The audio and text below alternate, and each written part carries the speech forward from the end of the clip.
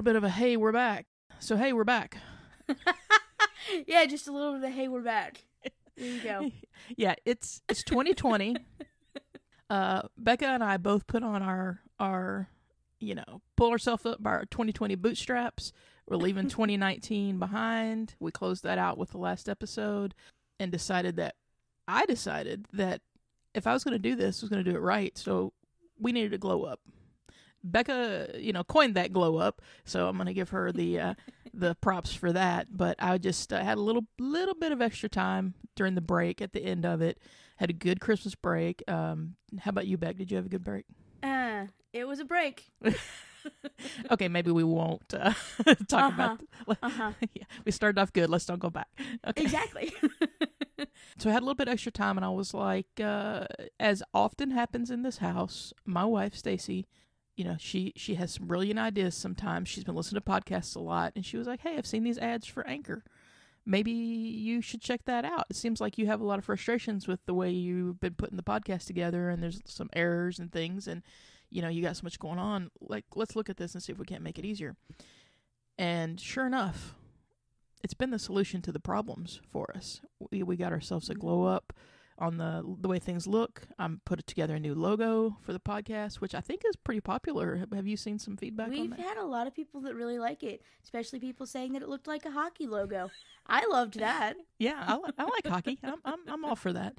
So we got that going, and then everything in the back end with Anchor is just so intuitive, and they should call it like podcasts for beginners or podcasts for dummies. I hate that word, but it's really made things a lot easier. We're looking forward to having a bigger year with the podcast. And we started off with wanting to talk a little bit about the Golden Globe Awards. Did you watch those, Beck? I did. I watched the whole thing. First time in many years. Yeah. Do you like award shows? I used to when I was younger, but now I mostly just go to watch the people in the background. Oh, yeah. And the Golden Globes is the best for that because everybody's just sloshed at that one. I loved that. Yeah, the Oscars should think about just, having some servers come around or something. They need more of an open bar that's attainable. People need to be able to get more drinks at the Oscars. And we talked in our 2019 recap about how there weren't a lot of great movies, but then when the first week of January, Stacey and I went to the movies several times, and we saw a few things that came out in 2019, but that we didn't get here. Things like Little Women and Bombshell. And I was just really impressed with both of those. And so I was looking forward to the Golden Globes because there were a lot of women this year. Not necessarily nominated in categories that I wish they were, like the Best Director and things like that. But there were a lot of the women that, we as queer women like. Exactly. There was a lot of the queer content there at the Golden Globes this year. It opened up those doors for us and let us see them.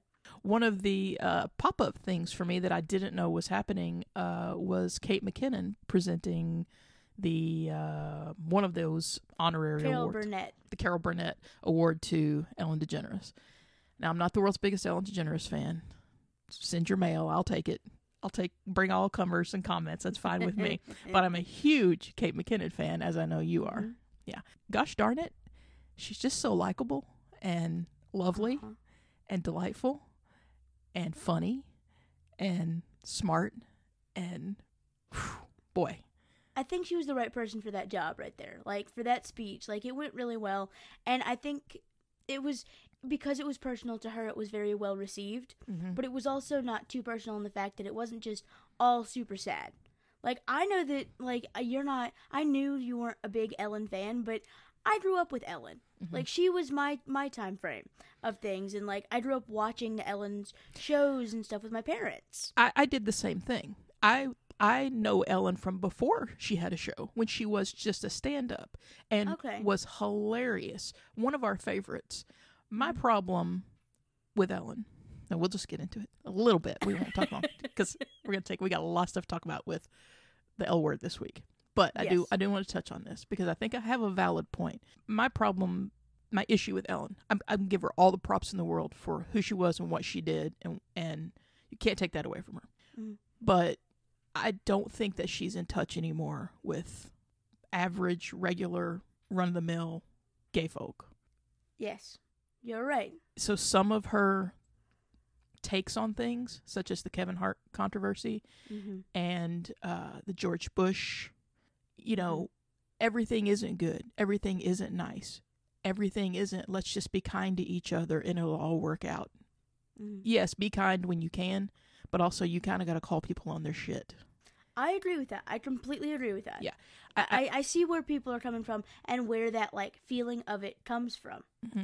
So I think also that all started, from what I can gather, when, you know, she did come out and she was super popular and the biggest thing, but then the career just was taking nosedive and she retreated to a safe space. And that safe space was to become a non-threatening lesbian. yes. Because lesbians are so threatening. Well, I mean, according to most people, they are. We're supposedly like these big, mean, angry people all the time. I've never been threatened by a lesbian in any manner in my life, but maybe by every other type of person. You know, just now you say that. No, I haven't either. Not really. Yeah. Maybe it's because we're on the same sapphic vibes. It's because they feel like we'll threaten them first. That's what it is. Yeah. It's just really who's going to get to it first. Yeah. And so maybe that was her thing. You know, I need to become the safe lesbian. I just don't like the homogenization, to drop a big word in there, of our culture. We are people like everyone else. We have all the same issues, needs, wants, desires. And I don't think that we need to put those back in a drawer to the appeasement of the public or the soccer moms or the grandmas. I feel like she's the soccer mom, grandma lesbian.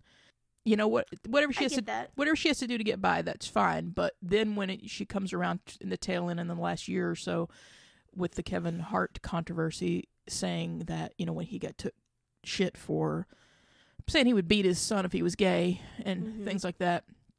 And, you know, there was backlash from the queer community, and she said something along the lines of, those are just haters. Well, you're not in our shoes. You can walk down the street, Ellen DeGeneres, and not get anyone catcalling you, anyone threatening you. You can hold Portia de Rossi's hand and walk down through Rodeo Drive and do whatever you want to do, but you ain't doing that in Bowling Green, Kentucky, without fear. I think that's part of the problem with the whole Ellen thing, and why some people, like you're saying, don't really care for her, is because she did come from a place, you know, that, like, she started out knowing what it was like, and I think that somewhere in the middle it got a little bit muddy for her, because she did get to be included in things that queer people necessarily were not. Yes. So I think that's where it starts to, where that line of where people kind of see what she's doing wrong, but, like, she's still, you know, she's still a part of the community, but at the same time, it's not the same community. So I do see that, yes. Yeah, so it would do, I think, a little bit of good for her to maybe understand that, and a little self-reflection and and think about it, because a lot of other people are thinking about it, and we just don't get any kind of response back other than just be nice to people, just be kind to people. I mean, I totally understand, like, people's feelings on that. I think I just have a deep connection with her because my great-grandmother, we used to watch the Ellen, like, TV show together, like, not TV show, the talk show together. Yes. It was me, my great-grandma, my grandma, and my mom. We'd all sit and watch it in the afternoons. And one day my great-grandma was sitting there, and she was watching Ellen, and she looked at me and she goes, you know, that girl's just not right. There's something funny about her. And I knew what she was saying, but she wasn't saying it. And I'm just sitting there thinking, Nanny, I'm real funny too. And it hit you like a dagger, didn't it? When she said, you were like, oh, I'm being seen right now. Uh-oh. Exactly. And I was like 13, and I was like, oh, God. Oh, okay. Yep. She's real funny. Well, we had a group of friends over of mixed business. We had some queer and some non-queer friends over to watch. That's the way to put it. To watch the Globes with us. And a good point was brought up during the thing for Ellen. Somebody, and it may have been Stacey, I'm not sure, said, you know, there was a lady named Rosie O'Donnell who was on TV too. She didn't compromise anything. Has she gotten any one of these type of accolades from anyone ever? I can't think of anything.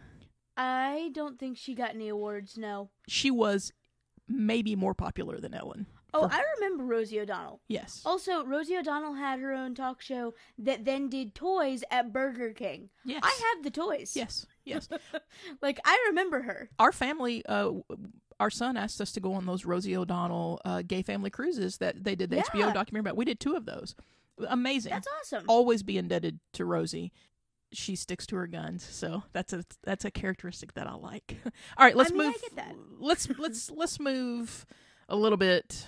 Let's talk about the fashion of the Golden Globes. Yeah, we should talk about the fashion because we've been texting back and forth a little bit about that because oddly enough, I'm sitting here in like an olive green T-shirt that I wear every day of the week and my boots and my jeans, and I see you've got the customary flannel on. I've got this is my stay-at-home flannel. This one's like a size bigger, so it's comfier. Yeah, like it's a nice like sit-at-home thing. It's not your formal flannel. No, I've got plenty of those. That might be something to think about, like classifications of flannel. Now, I'm going to be thinking about that all day.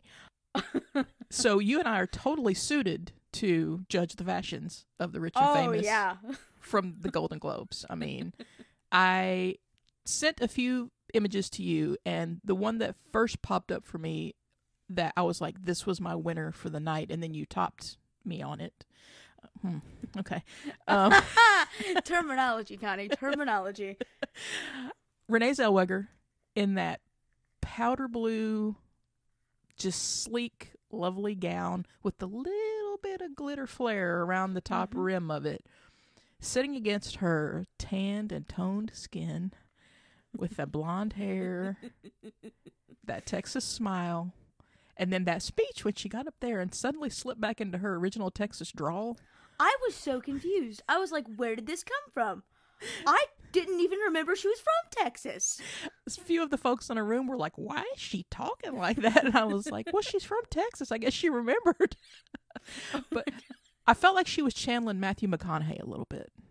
Yes. Yeah, I mean, I was waiting for an all right, to You pop are out right. of there. But she was the thing for me that was most striking. And I sent that to you, and I said, I think this is my winner. And then you dropped in one for me that we just talked about her, but I just blipped across it. I think maybe the only person I saw wearing a suit. Kate McKinnon. It was a winner. Well, the suit was simple. From far away, you couldn't really tell all the detailing in it. But the fact that it had it was embossed with sparkly flower patterns. Yeah. That you couldn't tell that that's what it was. Yeah. It was just beautiful. It was like a little bit of a binary suit. Exactly. We got the suit cut, and then we're like, well, let's toss a little feminine floral in here, too, that you've really got to dig to see. She looked great in it, so I always love a suit or a suit adjacent red carpet outfit. Remember when Billy Porter would wear the suit top that turns into the dress, Yes. That was always really cool. Yeah. Who else was a good one for you?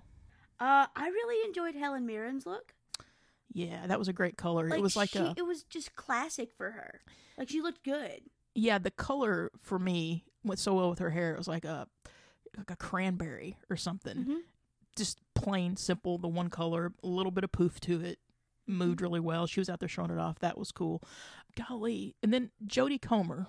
We both had differing views on that one. We had feelings. Yeah. The color, the green, the emerald, like the Gone with the Wind looking kind of green with her coloring and her beautifuln's was was striking, but it was an odd cut. It's like she was I can't even. It was a potato sack that then had puff balls for arms. It wasn't, the cut wasn't flattering. There was nothing wrong with the way that, because she pulled it off. She did. Yeah. But I think she pulled it off because of the coloring. Mm-hmm. Because that cut, dear God, it didn't even look like it touched her body at all. It looked like it had, a reinforced inside that kept it puffed out like a potato bag. Yeah. When you get the bag of chips and it's puffed up and then the chips are only a quarter of the bottom of the bag. Her dress was a bag of chips. Yeah, that's exactly what it looked like, and it was kind of sad because she always looks pretty. Yes. And when she was sitting down and they only showed the top half, she looked fine. Yeah. But when she was standing up, I was very confused about what What that body do? Like that's essentially what was happening. Two other things confused me. I want to touch on. Cate Blanchett, our Grand High Supreme, Cate Blanchett. God love her, was wearing a dress that all I could see was Hedwig's hair. I didn't see that until you said that. And then it's all I could see, and I couldn't stop laughing at it. Anytime another picture came up, I was like, oh dear God. It's like she saw the show and she was like, yes, that is what I will be. You know, in the Carmilla movie, when Elle comes up around Laura and engulfs her, I was waiting for John Cameron Mitchell to come up around Cate Blanchett and engulf her and slide into his headpiece there. Oh, that's so funny. And then another person who I think often makes a weird fashion thing, but is at all these shows, Gwyneth Paltrow. Did you see that? It looked like she got caught in her pantyhose. I think that she wanted to wear a ghillie suit, but then was like, I need it to be sexy and see-through. Because it was all the little, the little things that fall off trees, the pollen, I don't know what they're called. They're these little brown pollen-looking things that just fall out of trees here, and they cover your cars. That's what they looked like. It's just I don't know what moss. I don't know what those are. I stay in my house 99% of the time. Well, when I had to drive every single day, you deal with that. It just looked to me like she got caught in more than one pair of pantyhose. And just kept trying to put other ones on, and then just said, let this shit just hang here with these sheerness and these rows of stuff and balls on them. And it was sheer see-through. You could see through everything, but I did not want to see anything that was going on under it. That's the thing, and I will say her body is rock solid. Yes. It is. Yes. But why did you put it in that? Why'd you put it in a big pantyhose? I don't understand people's. That's the thing. We dress kind of the same on a daily basis. I need to understand people's extraness in their fashion. I really don't get it. Yeah, there were some choices, but overall, I enjoyed the Globes this year. Ricky Gervais aside, I liked a few of the things that he had to say as the host, but I'm gonna put out this. I put it out on Twitter, and I'm gonna say it again. Golden Globes. Let's get Kate McKinnon to host this bitch next year. Oh, yeah. We need to bring it back around to that. It'll get us back to those Tina Fey, Amy Poehler vibes, which were the best year for that in forever. All right, so we're wrapping up the Globes. The rest of this episode is going to be unusual because we don't normally talk about just one thing, but we're going to talk about the reboot of the L Word, L Word Generation Q. So I was around, how old were you when the original L Word came out back? It came out in 2004. Oh God, I don't know. How old am I now? Math. I'm 24. It is 2020, so I was 6? 5 or 6. I can't even do that math. So, okay. I was full-grown adult. Full-grown adult lesbian. Looking forward to this show as soon as I heard it was coming out. I had a friend that would come over, one of our old friends would come over, and we would do a watch party every Sunday night when it was on. Back then, the L Word there hadn't been anything like it that I could look to before, a show about a group of lesbian friends. But it was a show that, while I was interested in it, caught up in it, I'm still a fan of it, it had its problems.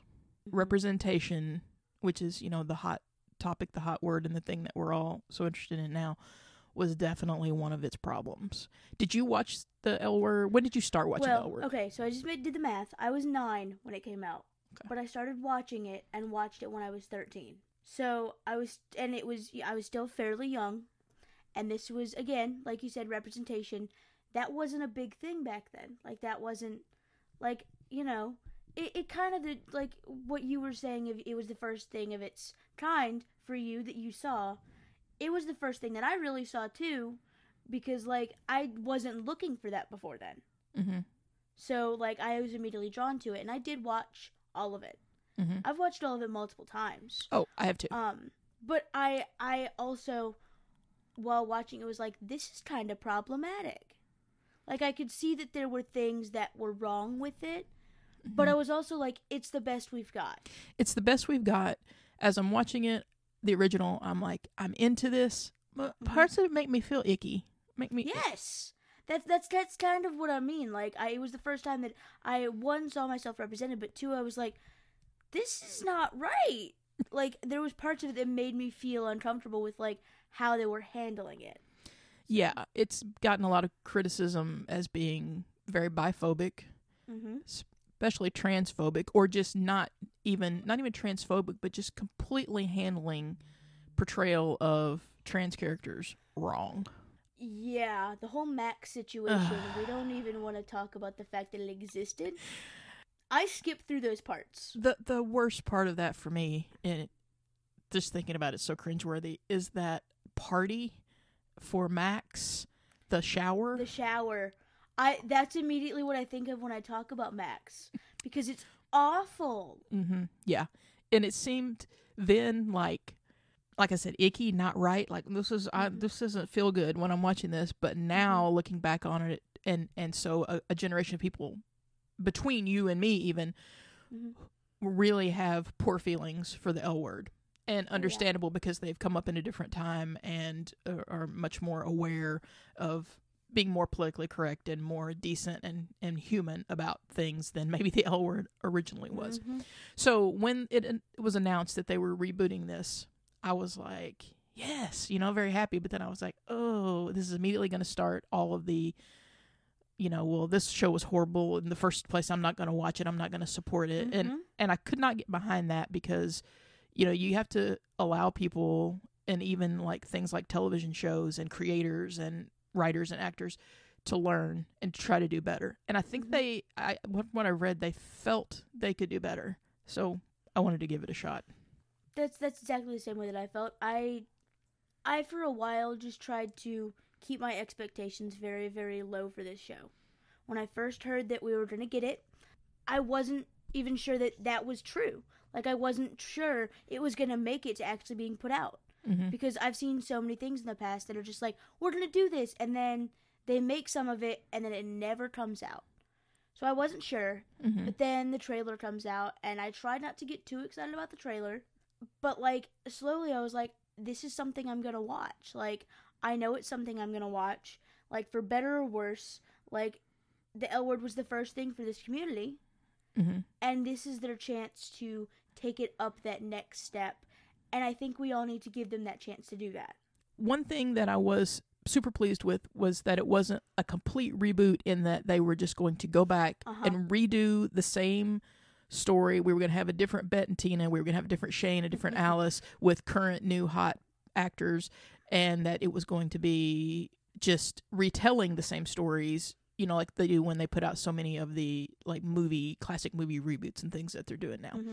I'm glad that this has kept 3 of our main characters, Bette, Shane, and Alice, who honestly are 3 that, like, I'm glad that those are the 3 that they brought. There's others that I would love to see pop back up, but I think they were the core, really.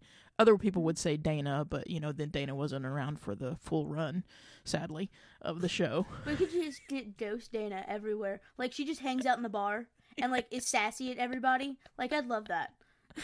Yeah, or, like, awkwardly tries to ghost flirt with people, and we get to laugh at her every week. That would have been great. Oh, God, I really wish that, like, in a drunken state, Finley and or Tess, because now we saw what they did together, would, like, be sitting there, and Dana just pops up and just like, well, wow, y'all just made, like, this big old mistake. What are y'all doing? Like, I would love for her to just pop up and sass everybody for being bad.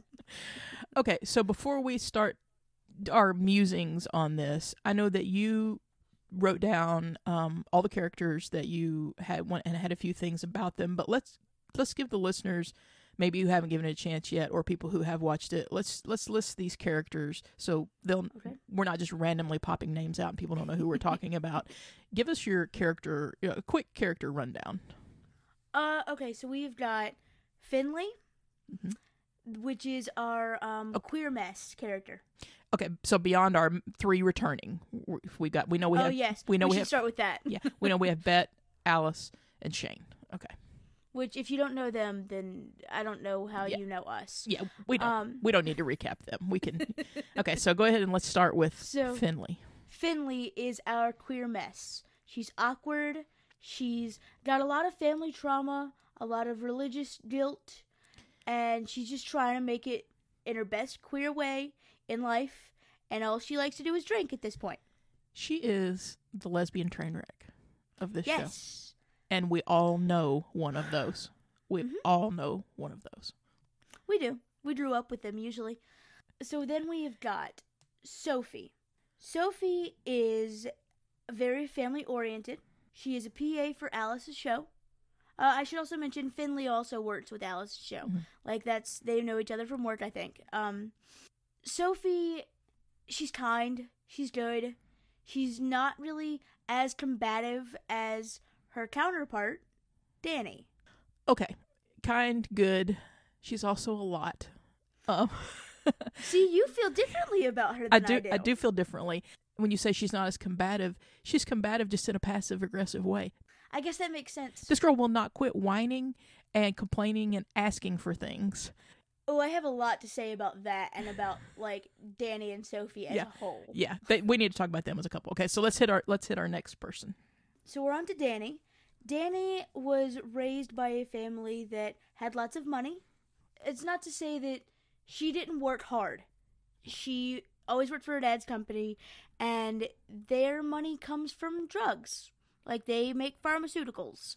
And we all know who has had drug problems in the past with the shows, and, it's a problematic field. So Danny is our power-driven lesbian. She works hard, she gets what she wants done, and if she doesn't get her way, then she's going to fight with you about it and say, look, I know you think you're doing the right thing, but you're wrong.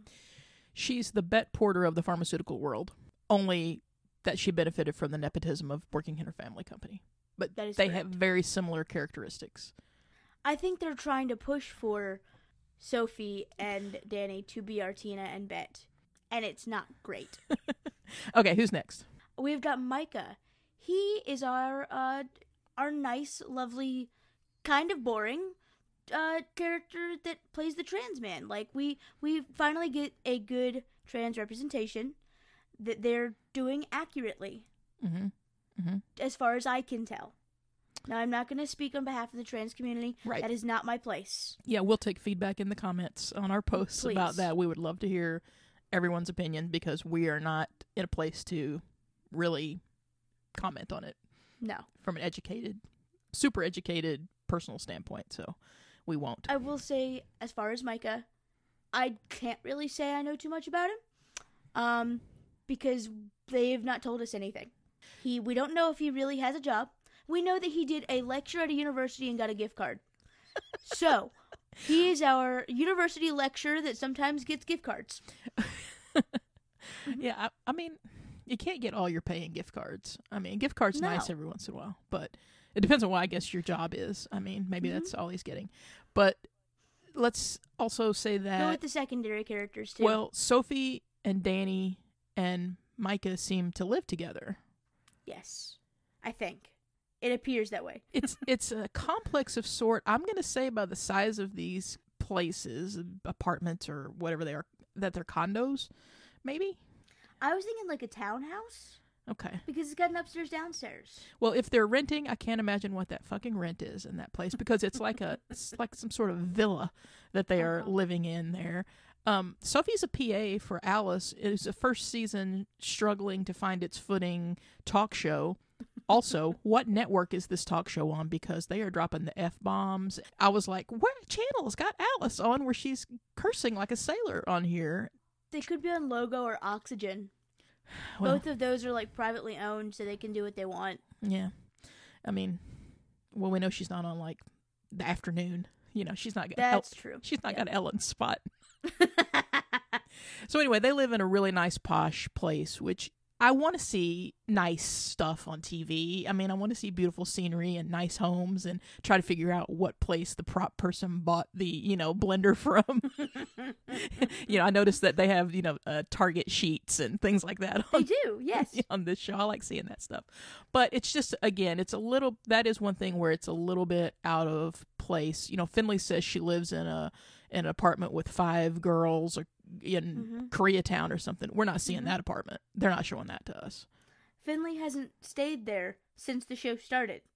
I don't blame her. She's stayed everywhere but there, and I think it's because they don't know where to show us that. Yeah. They don't want us to see that. No. But then we've also got some secondary characters that we should mention. We've got Tess, which works at the bar that Shane owns. Worked there before it was Shane's bar. Who was dating Lena, who also worked at the bar that Shane owned, which we'll go further into detail with both of them. We've also got Rebecca, who is the preacher/minister that Finley kind of has a thing with. And then we've also got Nat, that plays Alice's girlfriend, and Nat's ex-wife, Gigi. Of course, because if you're dating someone, you're involved with their ex-girlfriend, their ex-wife. It just happens.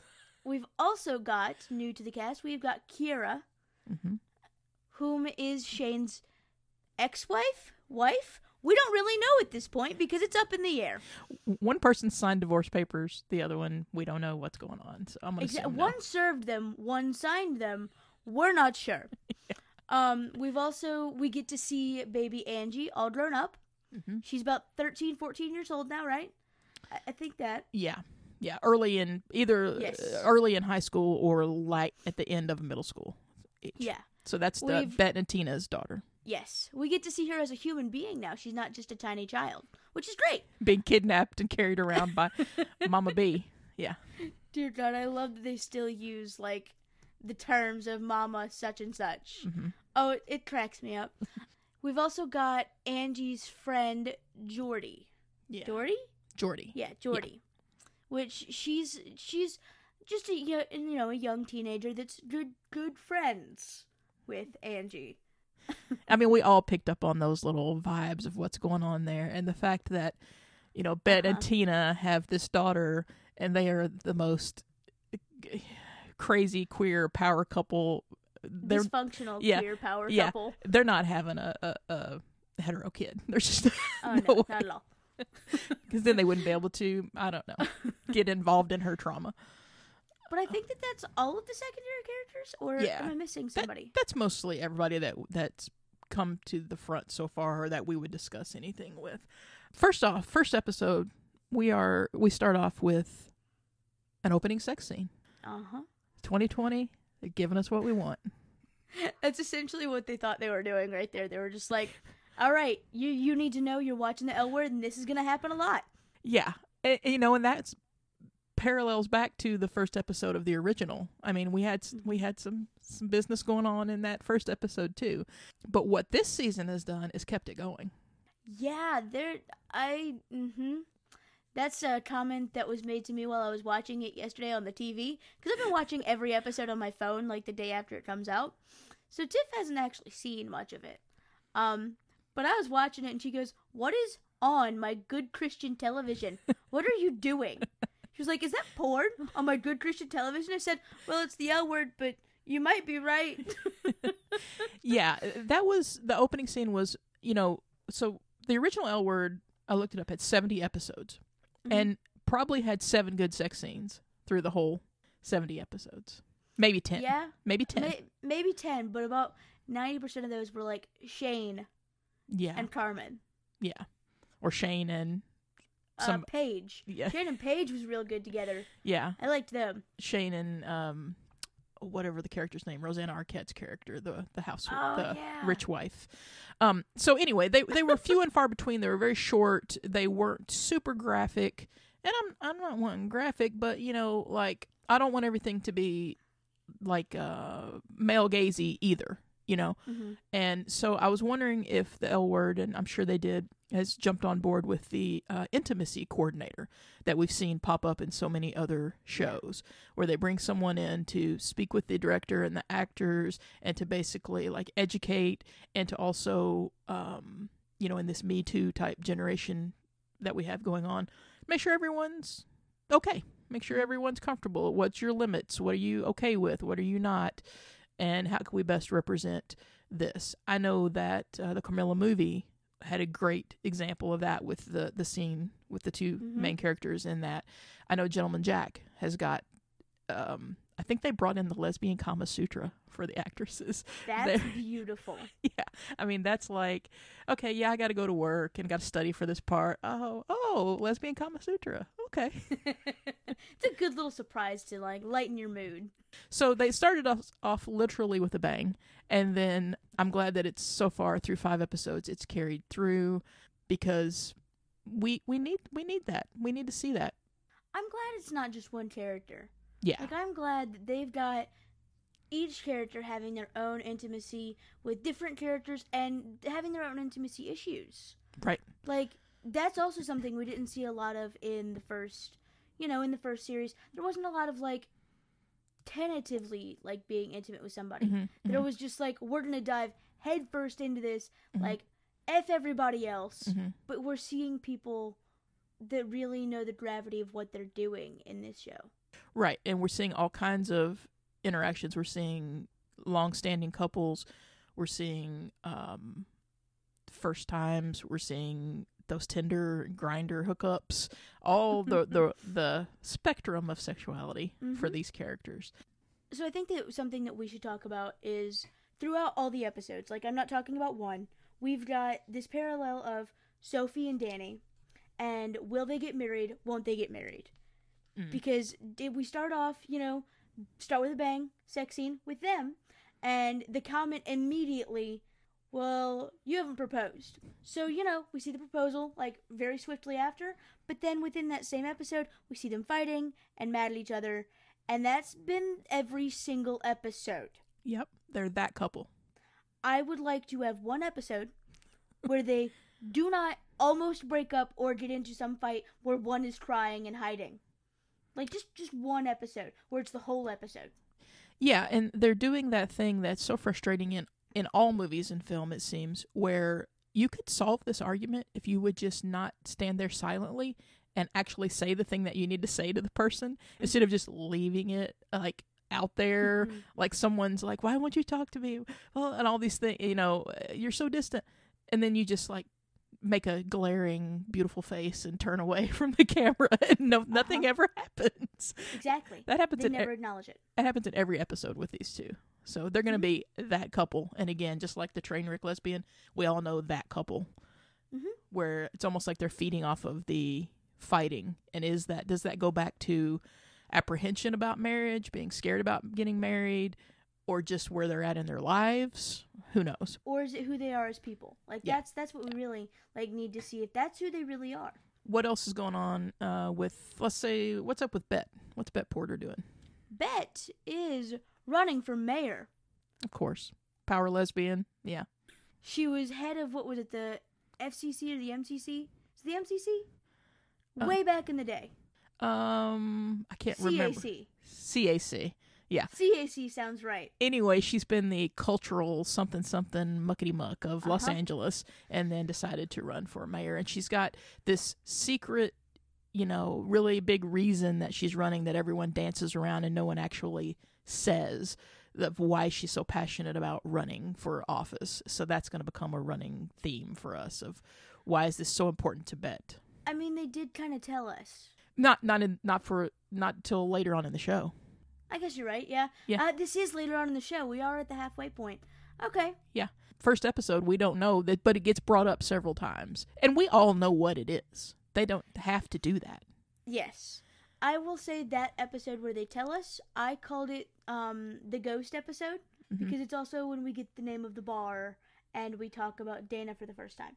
So we're, spoiler alert, it comes down to that something has affected Bet very deeply, and that's why she clashes with Danny. and the pharmaceutical company that her dad owns, because Kit Porter, Bet's sister, has apparently died of a heroin overdose. Now, is my memory failing me, or wasn't Kit's real problem alcohol? I was about to say, she was an alcoholic. Yeah, I didn't know she did drugs. Yeah. Like hardcore drugs. Yeah.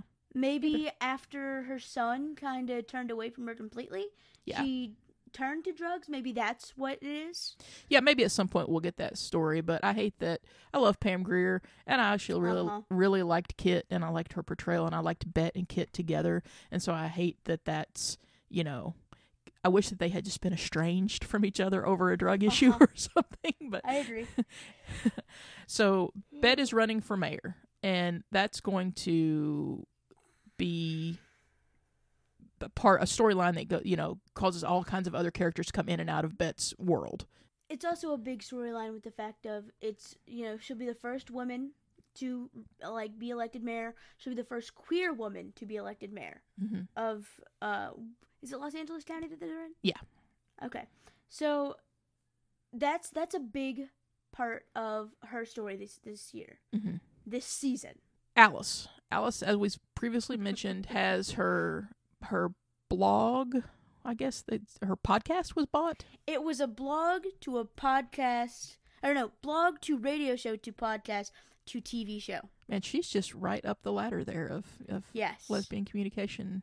So her podcast was bought, and they made her a talk show host, and that's where we get to bring in the world of all the PAs that will somehow be able to relate with Bet, and also Shane, who we're going to have come back here shortly in the show.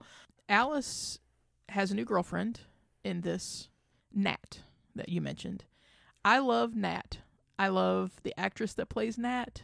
I was going to say played by Tig Notaro's wife. Yes, Stephanie Allen, or I can't say your last name. I can't say the last. If we're saying it wrong, we're very sorry. We love you, and we would never mispronounce your name if we knew how to pronounce it. Love her. So, as my favorite thing is that she is on this show. The interaction between them is great. The interaction with the ex-wife who has come back into the picture is great. The comedic timing, all of it. They're just lovely, and they balance each other out really well. Yes. Alice, that's what Alice is doing. She's got her show, which is going to allow characters to float in and out. And then we see I'm assuming a private jet land. Yeah. And we get the, edgy rock music. Red carpet. Yeah. The edgy rock music starts playing on the soundtrack. And who comes down off the steps? Shane. Of course it's Shane. And of course the first thing you see is Shane hitting on the freaking flight attendant, and then they go home and have sex. Well, I think the flight attendant hits on her, because that's Shane's MO. You're right. Shane, you're right about Shane that. doesn't make that first move, really. I mean, Shane doesn't have to. No, everyone makes the first move on Shane. And, in the original series, I have to say, I never got it. I got the character of Shane, but I never got the attraction. Just not my thing. I agree. Not my thing whatsoever. But what I will say, Generation Q Shane, all about it. I agree with that. She has had her own glow up. There's something about adult tragic, confident, seems to have sort of things together, Shane. I think that's because she figured out her hair. Honest to God, that's something I've talked about a lot. I think that the reason that now there's more appeal to Shane, she finally figured out her hair. Yes. Like that 90s hair, oh God, it was bad. It was very bad. Alice had bad hair days too. So that's something we can say about the show as a whole. Our OG people figured out what hair is and what to do. Bet Porter never had a bad hair day in her life, and shut your mouth over there talking about. Okay. I mean, I wasn't a fan of the bun with the weird, pop bang, but, that's okay. It wasn't as bad as what Shane and Alice did. They've committed crimes. No, and she's figured out the fashion thing, too, like the little, trim pants with the white, tailored button down and a little jacket kind of thing. Because in that first episode of the original show, at the end, when she comes tootling down the street, when Shane does, in that leather lace-up vest halter combo the thing we get to see again at her birthday party? Yeah. Man, I don't know. I was just like, this. I mean, I got Edward Scissorhands going on with the hair and the outfit on that. So I'm loving new Shane, though. But yes, you're right. Immediately, of course, she's making out with I'm assuming that was some sort of concierge or something there for that airlines, and back there at the lovely home she now has bought, since she's apparently been off and had a salon in Paris and was New York maybe was it New York? I think they said New York. I think yeah. So she got her hair business together, quit cutting it in the back of that skate shop. And became, I guess, the Vidal Sassoon of lesbian hairstylists. God, when you forget about the first show, like, wow, hair salon in a skate shop. Who other than a lesbian would do that? Like, and there was a graffiti artist, and there was a clothing line being done in there. There were screen printing T-shirts. There was people playing music. Oh my God. Whew. It's like every bad idea, every Kickstarter idea, all in one building. It was a Kickstarter skate park. What do you mean? So the first episode is like pilots, introductory episode. We needed to get our bearings on what people had been doing and who these new people were and how they were going to relate to our characters that we already knew. Moving on, I don't think we should do a episode. We don't have a ton of time. I don't think we should do a blow by blow episode. Maybe let's just talk about, like how I'm saying, that I like new Shane. Like, what are some things that some feelings you're having about this season of the show? I think that my feeling with the show is that it's doing better. It is. Mm-hmm. But it's still not exactly hitting the nail on the head with the right side of the hammer.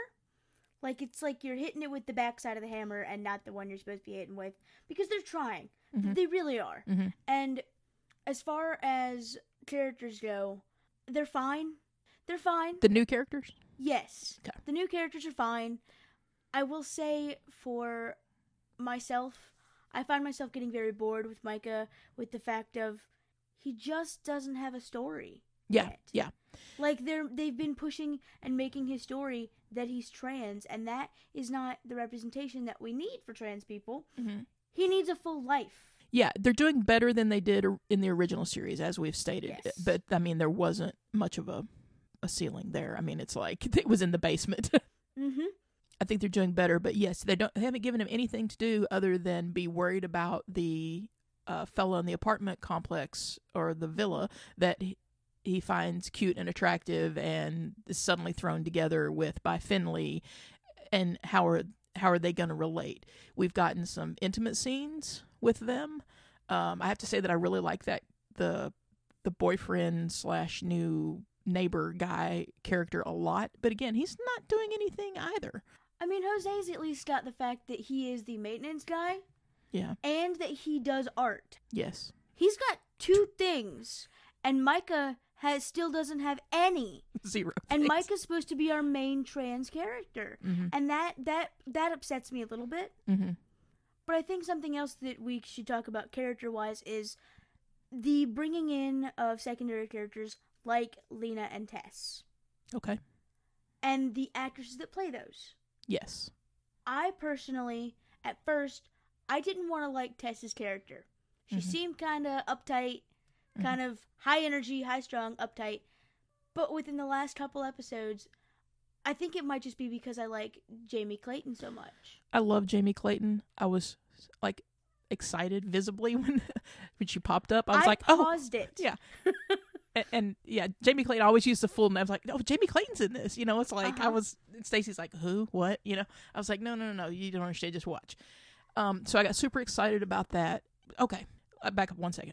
When they're in the bar, Shane buys a bar, so we're going to tell you all that. Shane buys that bar.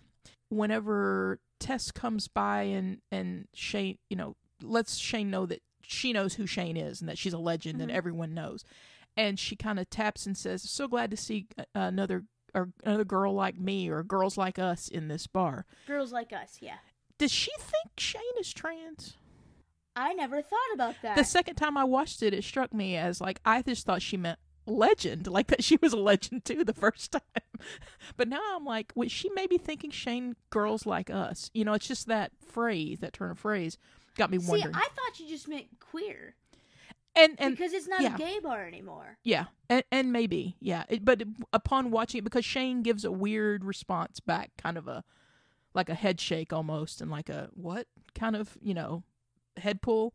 And so I thought maybe, You're right. Like, I do see what you're saying. It could be that. mm-hmm. But also, like, I think it might just be, Shane's pullback might just be like, oh, you're a lot. Yeah. Like, you're a lot. Yeah, you're going to be a thing for me. Yeah. Yeah. Yeah. Okay. So, again, yes, didn't mean to hijack that from you, but No, you're right though. No, you're right. But there was something about Jamie Clayton being in the show, mm-hmm. and I really didn't want to like her character. I really didn't, because she just seemed high strung. But then the more that we watched it, and the more we got into it, and we see how wrong Lena is. We see the dynamic of their relationship. Very swiftly. It makes sense to why she is a little on edge and suspicious and just kind of We also find out, she's a recovering alcoholic. Like, she's in AA. Like, she's gone through something. She's got more dimension than Micah does. Yes. And that makes me sad. All right, let's talk about Danny and Sophie, because I know we both have feelings. Oh, We've discovered that we have differing feelings about them. It's possible. I feel like you are right in that Sophie is passive-aggressively domineering. Mm-hmm. She is. Mm-hmm. She tries to micromanage Danny into telling her things and, doing what she wants. My take on Sophie is that Sophie comes from a very supportive family, a family she's very involved with. They're around. We've seen her family multiple times, see them be very supportive of Danny, of the fact that they're engaged, getting engaged, and are engaged. Their wedding planning. They socialize even just with each other at Sophie and Danny's home. Mm-hmm. And I think that Sophie does not realize that Danny has none of that. Yeah. You're right about that, yeah. Family jealousy is a rough thing. It's very rough. Yeah. I had a lot of issues with that, like to just get totally, completely personal after my mother passed away, to be very jealous that my wife still had her mom and her dad. I understand that a lot. That creeps into your relationship. It's like, you can take things out on someone that is not their fault that they still have their parents, or that they have a good relationship with their parents, that their family's very accepting and involved in those things, and that you feel like a deficit because you don't have that anymore. Because I did have my mother, very supportive, my whole family, but my mom died, and so you don't want to be that person who's like, well, you have this family and you have all that, you can't understand where I'm coming from. So in a different turn to that with Danny, she doesn't have her mother anymore. Her father she obviously wants his approval and to be loved and wants this relationship to be accepted. And that's a struggle and an issue for her that Sophie cannot understand. There's something about that story, which I think is why out of the two, I like Danny more. Me too. I feel like I relate to Danny a lot with this thing she's going through with her family. Because that's kind of where I am right now. Like, there's not much you can do about it except for just feel it, and it's rough. Right. But, I mean, like, her dad thinks he knows and is doing what's best for her. Like, he's trying to still be a part of her life, but in the wrong way.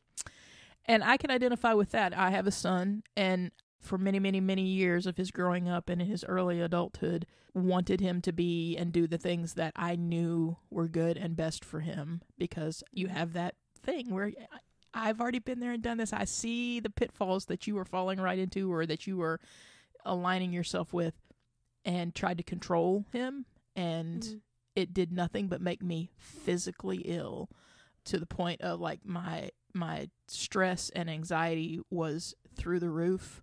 It didn't damage our relationship. It put a strain on it. But once I learned to just like let go and be like, he just has to find his own way, it's been such a better place. If I have any advice to people, like just let things go. it's either going to work out or it's not, but you're going to kill yourself trying to make it because you can't make anybody else do what you think they need to do. So I see that. I don't know that that's going to happen with the, if we lose that tension in this storyline, I don't know what Sophie will have to bitch about. That's actually true. Because there's nothing else that she complains more about than Danny's father. Mm-hmm. And granted, he's done some horrible things. That prenup was bad. That prenup is bad, yeah. Like, if you have a kid, it's part of our family. If she has a kid, I want no part of it, and they're not getting any of the money. It's bad. I mean, it's kind of in the same... That kind of reminded me of what happened with Bet and Tina and Bet's dad. Mm-hmm. Like, the way that, the way that he treated Tina forever. Mm-hmm. That's kind of what's happening, that we're seeing in a different way, but the same light mm-hmm. with Danny and Sophie mm-hmm. and Danny's family. Now, they do have some legitimate issues, like Danny's going to quit that job, and after she has a meeting with Bet and she gets inspired to do better and be better, do something to help rather than contribute to the problem and cover up problems, so she goes to work for the campaign. Does not consult her girlfriend that she lives with, as she's engaged to, building a life with, as she's switching career paths. Here's the number one thing that they need to just, we'll say it right now, they need to get it out, talk to each other. Yes. This is the number one thing that I've seen people say, and I've said about so many shows. The biggest thing of Carmilla, talk to each other. That we just would yell at the main characters. This is all I want Sophie and Danny to do. Yeah. Just literally, talk to each other. Speak. Use your words. Don't just, have sex and then get mad. That's literally their relationship. Like, it's either they're exchanging rings, they're having sex, or they're yelling at each other. That's all I've seen from them. Yeah, I know a lot of people like that, though. See, you must know a lot more people than I do, because I know most people have a couple more dimensions than that. Yeah.